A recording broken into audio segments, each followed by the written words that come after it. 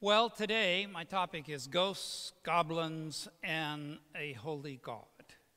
And if you are paying attention, today is October the 31st. Well, I hope you still have a little bit of a kid inside you to remember that October 31st is Halloween. You remember that? Ah, yes.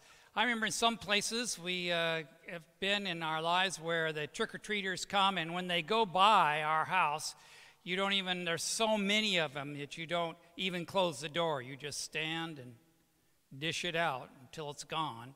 I remember one place we had so many trick-or-treaters come one year, in 15 minutes, all of our big thing of candy was completely gone. Amazing, huh? Halloween, a big, big deal, Halloween. I think maybe Hershey's is the sponsor of Halloween or something like that. I don't know. My dad always wanted to know if it was the American Dental Association that might be sponsoring Halloween for those starving dentists who need a boost from their deal. But this morning I wanted to tag on to this day because there's a religious connection. Did you know, to Halloween? There's a religious connection. And it's kind of interesting, that religious connection. And it raises all kinds of thoughts. Well, in actual fact, tomorrow is All Saints' Day. Now, it's a Roman Catholic holiday that they have had for many, many centuries. And it's a day that is set aside to honor the saints. It's the idea that the saints are going to be closer here to all of us on All Saints' Day. It also has another name that's also better known over the years as All Hallows' Day. Does that sound familiar to you? Halloween, Hallows' Day, yeah? Come together. So All Saints' Day has a specific meaning. So if you look it up, you'll find that All Saints' Day, a day commemorating all the saints of the church, both known and unknown, who have attained heaven.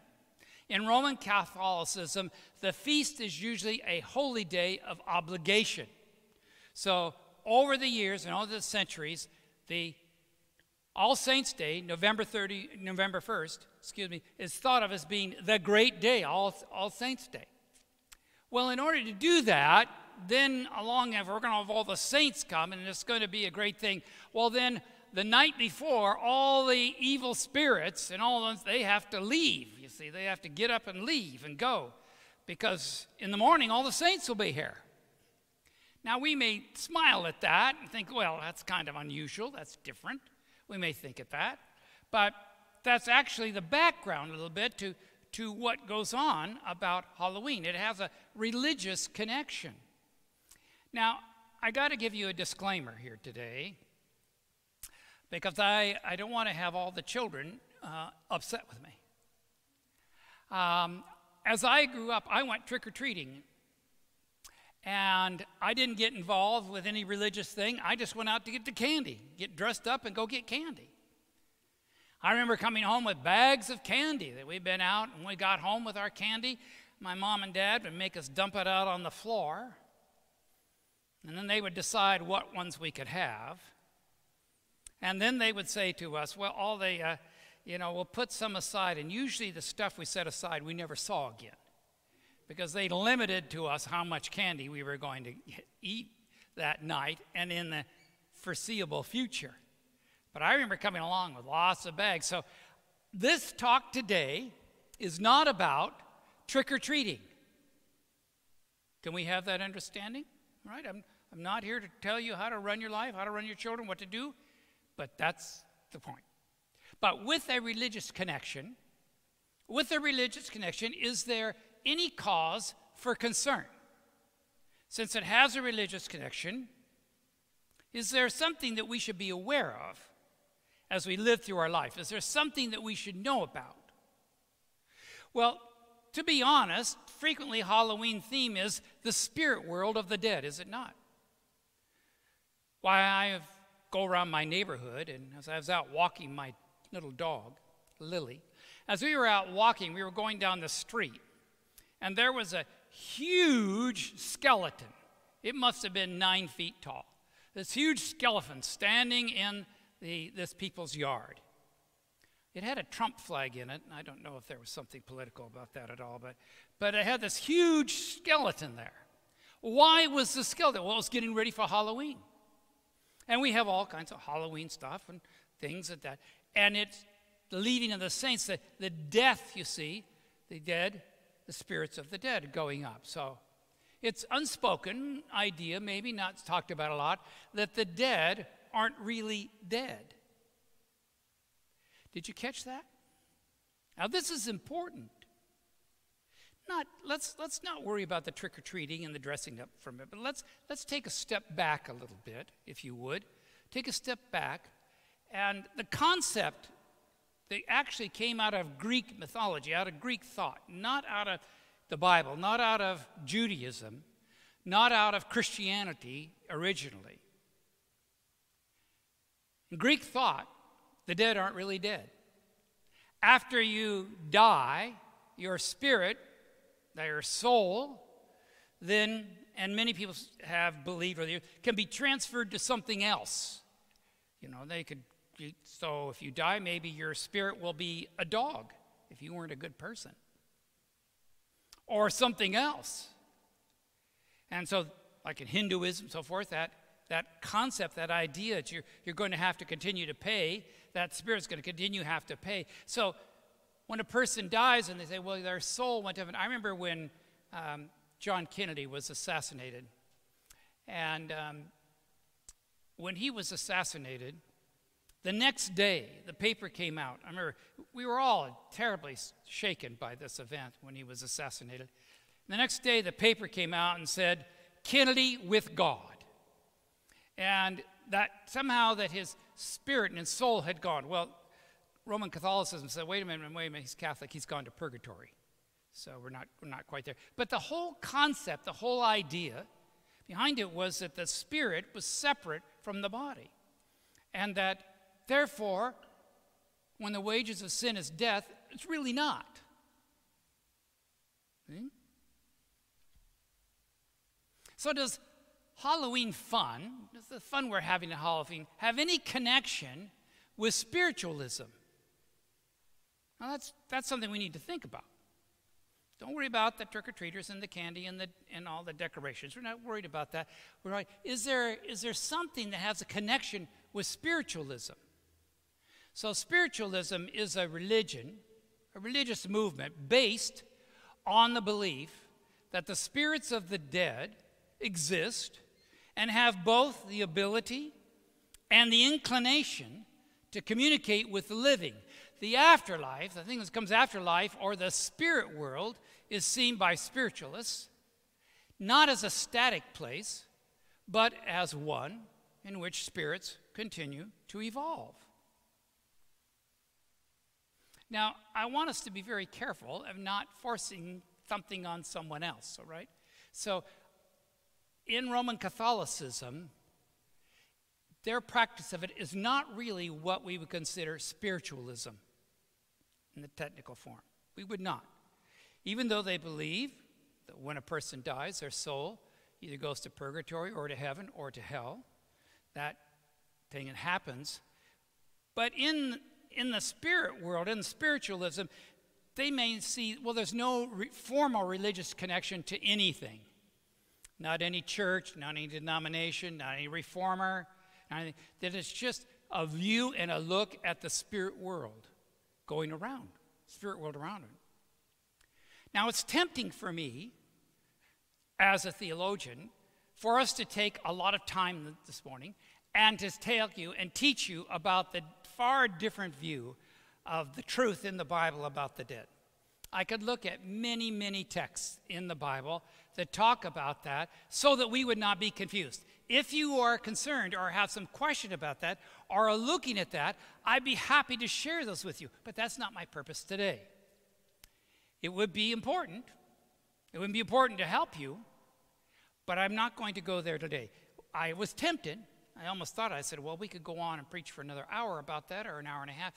But with patience, I said, no, we're going to stay on topic. So if you are confused about that or wonder about that, and are concerned about the real truth about what the Bible teaches about the dead, be happy to share that with you. Because without the biblical understanding of the concept of what happens when a person dies, the resurrection has no power. If the soul is separate from the body, floating around, there's no need for a resurrection, is there? But that's the glorious end. Oh, all right, I diverse. Okay, so what are people experiencing then? When they've gone and had a seance or they've had some kind of thing, then they feel things happen to them. Well, some of those things could be merely psychological, things that are happening to them. I had a woman who was in my church, and she came and talked to me after her husband passed away. He was 54 years of age, died of cancer. Wonderful man in my church. And this woman came and she says, I need to talk to you, Pastor. And so she came, and I said, well, what are you talking about? She says, well, I just need to let you know I'm in mourning, but certain things are happening. And she said, at night when I'm laying in bed, I can hear my husband moving around in the house. And I said, really? She says, I know in my mind that he's not. But I hear the sound, and my mind, in my grief, is playing with me. And so she said, it took me for a while to realize that what was happening is when the house would creak in the temperature, or the thermometer would click on the heater, or whatever, it would kind of wake me, and kind of, oh, he must be in the house. I've found that with many people who've lost loved ones who have that experience. And so I want to be careful before I say anything negative about that, because it can be very real to them. But there is the possibility, and so forth, that, well, the reality is that in Revelation 12, we know that there's a war between Christ and Satan. And it is raging in our world today. And you can go and look in the Revelation 12, which is an incredible synopsis of the struggle. Revelation 12 lays out the war that is happening right from the very beginning between Christ and Satan that is taking place. And it said that great dragon was hurled down, that ancient serpent called the devil or Satan, who leads the whole world astray. Leads the whole world astray. So there's a possibility in this war that people can be deceived. Jesus gave us a warning about deception, didn't he? Jesus said, for false messiahs and false prophets will appear and perform great signs and wonders to deceive, if possible, even the elect.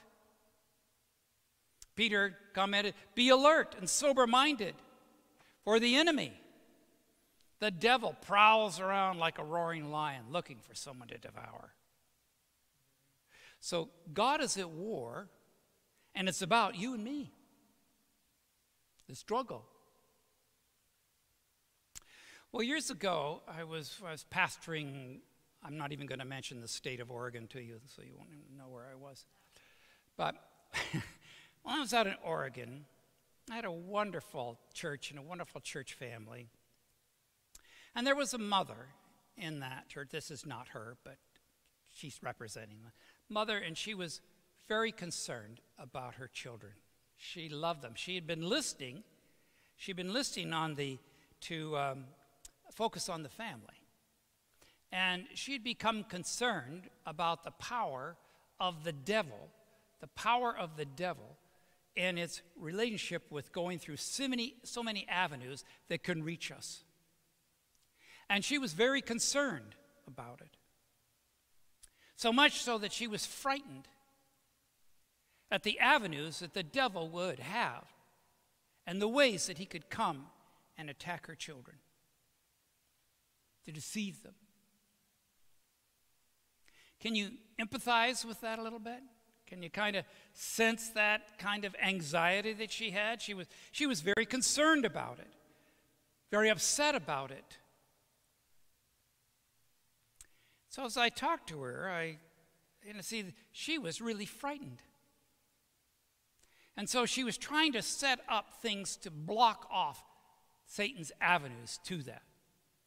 So she was trying, no, got to be very careful about what's coming out on the television. Got to be very careful about this, about what they're reading. She began to put up these fences all around to guard, trying to help, but she was scared. I know people are worried about that. For it is true. He is a roaring lion, seeking whom he may devour. Well, you know, the good news, that's what the gospel means, the good news. There is good news. There is good news for us. All right, it's time for you to open your Bibles. Find your Bible if you would. We're going to look at Luke chapter 8. Luke chapter 8. This may be a very familiar story to some of you, but I'd like you to look at it in the light of what we've been talking about. Look at this story with me together. Luke chapter 8. If you're at home, find it Matthew, Mark, Luke, New Testament. So Matthew, Mark, Luke, and John, a part of the gospel series. Chapter 8. Luke chapter 8. And I'd like for you to look with me at verse 26. So if you're home, just reach down, go down, and find verse 26. They sailed to the region of Gerasenes, which is on the cross, the lake from Galilee. John and Marianne, when we were, and Kendall, when we were there, we were looking at our hotel right across where this took place. It was on the other side of the lake. And I know you can visually see that. Well, you can imagine if you weren't there that you're looking across this lake, and it's across Lake Galilee on the eastern side.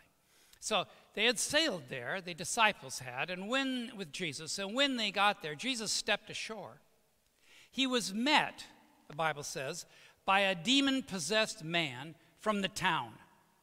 For a long time, this man had not worn clothes or lived in a house, but he lived in the tombs or among the tombs. And when he saw Jesus, I would like for you to watch this really closely.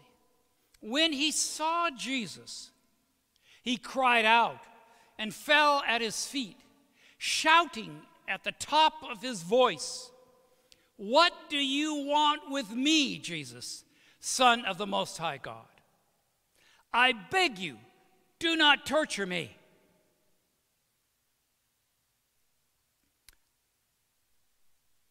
How did he know him? How did he know Jesus' name? Here's just people getting out of the boat.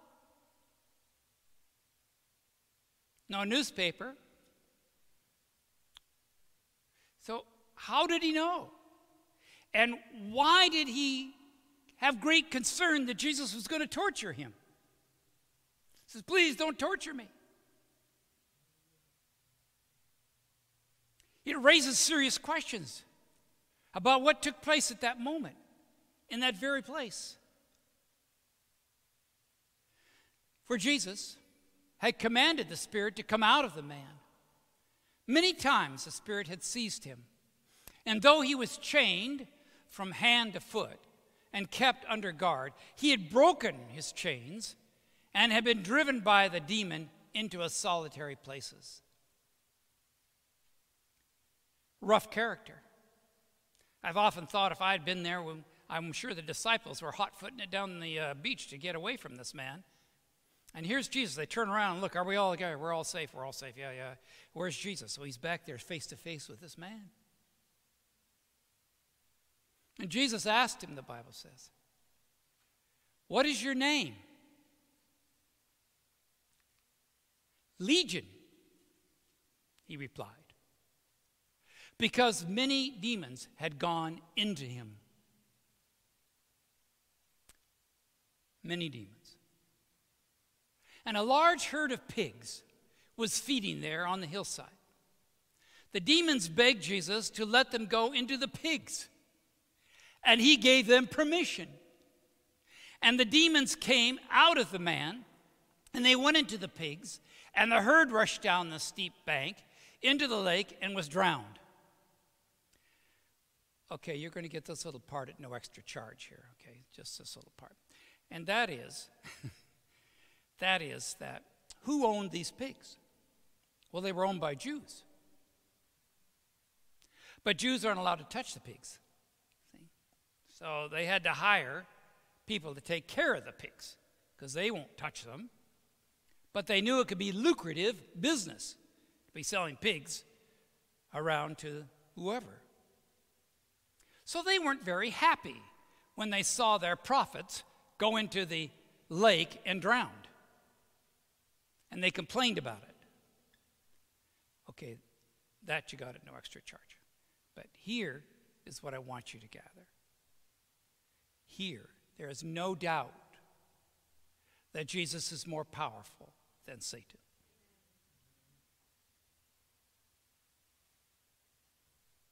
There is no doubt that Jesus is more powerful than Satan. Why? Because he's God. That's why they were trembling. That's how they identified him. They knew him. The devils knew that they were facing the living God. They came face to face with the holy God. And that's why they say, please don't torture us. Was Jesus afraid? Not for a moment. And if you look at all the many different experiences in the New Testament about Jesus dealing with the devil, there's no fear in Jesus' heart. Because the battle was won by Christ on the cross. It was won by Christ. The battle was over. Oh, we're getting the mop-up part. You know, when Jesus comes and can take us home, yeah, we are stuck in a battle. Where the argument about where we are going to go, who are we going to side with, rages on. But the battle was secured with Christ on the cross. And it is amazing that a death of that man, of Jesus, could be the salvation doorway for all of us. The great beauty of the incarnation, of the atonement of Christ upon the cross to secure for us eternal life is huge. Now, when I grew up, there was a hymn. I'm not going to sing it to you, but I'd like you to notice the words. At the cross where I first saw the light, and the burden of my heart rolled away. It was there by faith I received my sight. And now I'm what? I am happy all the day. When I talked to that woman and she was afraid for her children, I said, are they secure in Christ Jesus? She said, well, what do you mean, Pastor? And I said, have you surrendered yourself and asking them, God and his holy angels to protect your children? Oh, yes. Then we have no fear. Because with Christ, there is no fear. Yeah, we may be anxious. Isaiah tells us, so do not fear, for I am with you. Do not be dismayed, for I am your God. All right. What a great, great news that is. The best news we could have is God is with us. No need to be afraid. Even in the next few days, I am your God. Do not be afraid, for I am with you. Do not be dismayed, for I am your God. That would be a good one to memorize, wouldn't it? Keep in your heart. I was taught that as a child. Do not fear. I am with you. Do not be dismayed, for I am your God. Oh, yes, thank you, Lord. So today, trick-or-treating tonight. I don't think there's anybody who comes down our little street. I'll try to say something. But in this great world of anxiety and the threats to us and the raging war. This is why Paul and Peter and the others could stand firmly in Christ, because they knew God was with them. So do not fear, my children, the Lord says, for I am with you. Do not be dismayed, for I am your God. Praise God for that great beauty. Dear Lord, I thank you that we can be yours and that we can be your children and that we can rest in your assurance of trusting in you, that you are our God, and we should not be dismayed. It's troubling, it's troublesome times and the worries and things that are going around our world, but you are our God. And we lean upon your great promises in the Scripture. Give us comfort. In Jesus' name, amen. All right, before you go, I would like to share with you just a few thoughts for you to carry the rest of the day. Would you do that? Something that you can carry on for the rest of the day. So as you go about, I'd like you to remember these three things and just kind of, and you pick out one of them that may fit for you, but just carry it on with you. If you're at home, certainly you could write these down or have them. So first one is spiritualism, themed ideas finding a place at your home and in your house. Now, what I mean by that is there are a lot of things on television now. There are a lot of things that are coming. I'm surprised at the religious theming that I'm seeing in television, aren't you?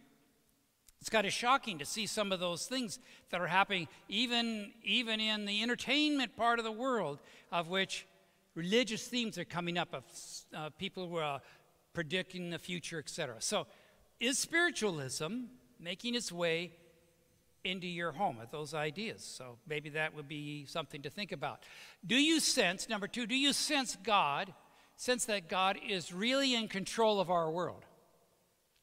Do you sense that, believe that, sense that?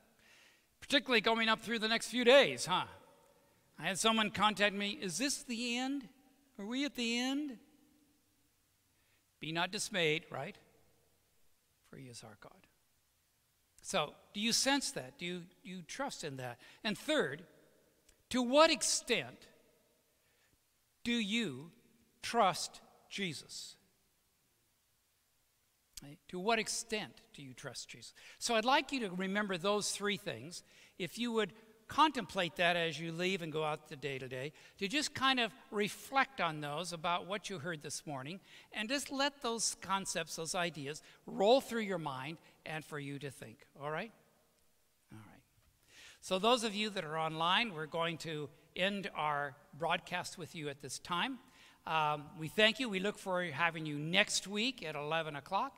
And we are online every morning. We have our morning devotionals.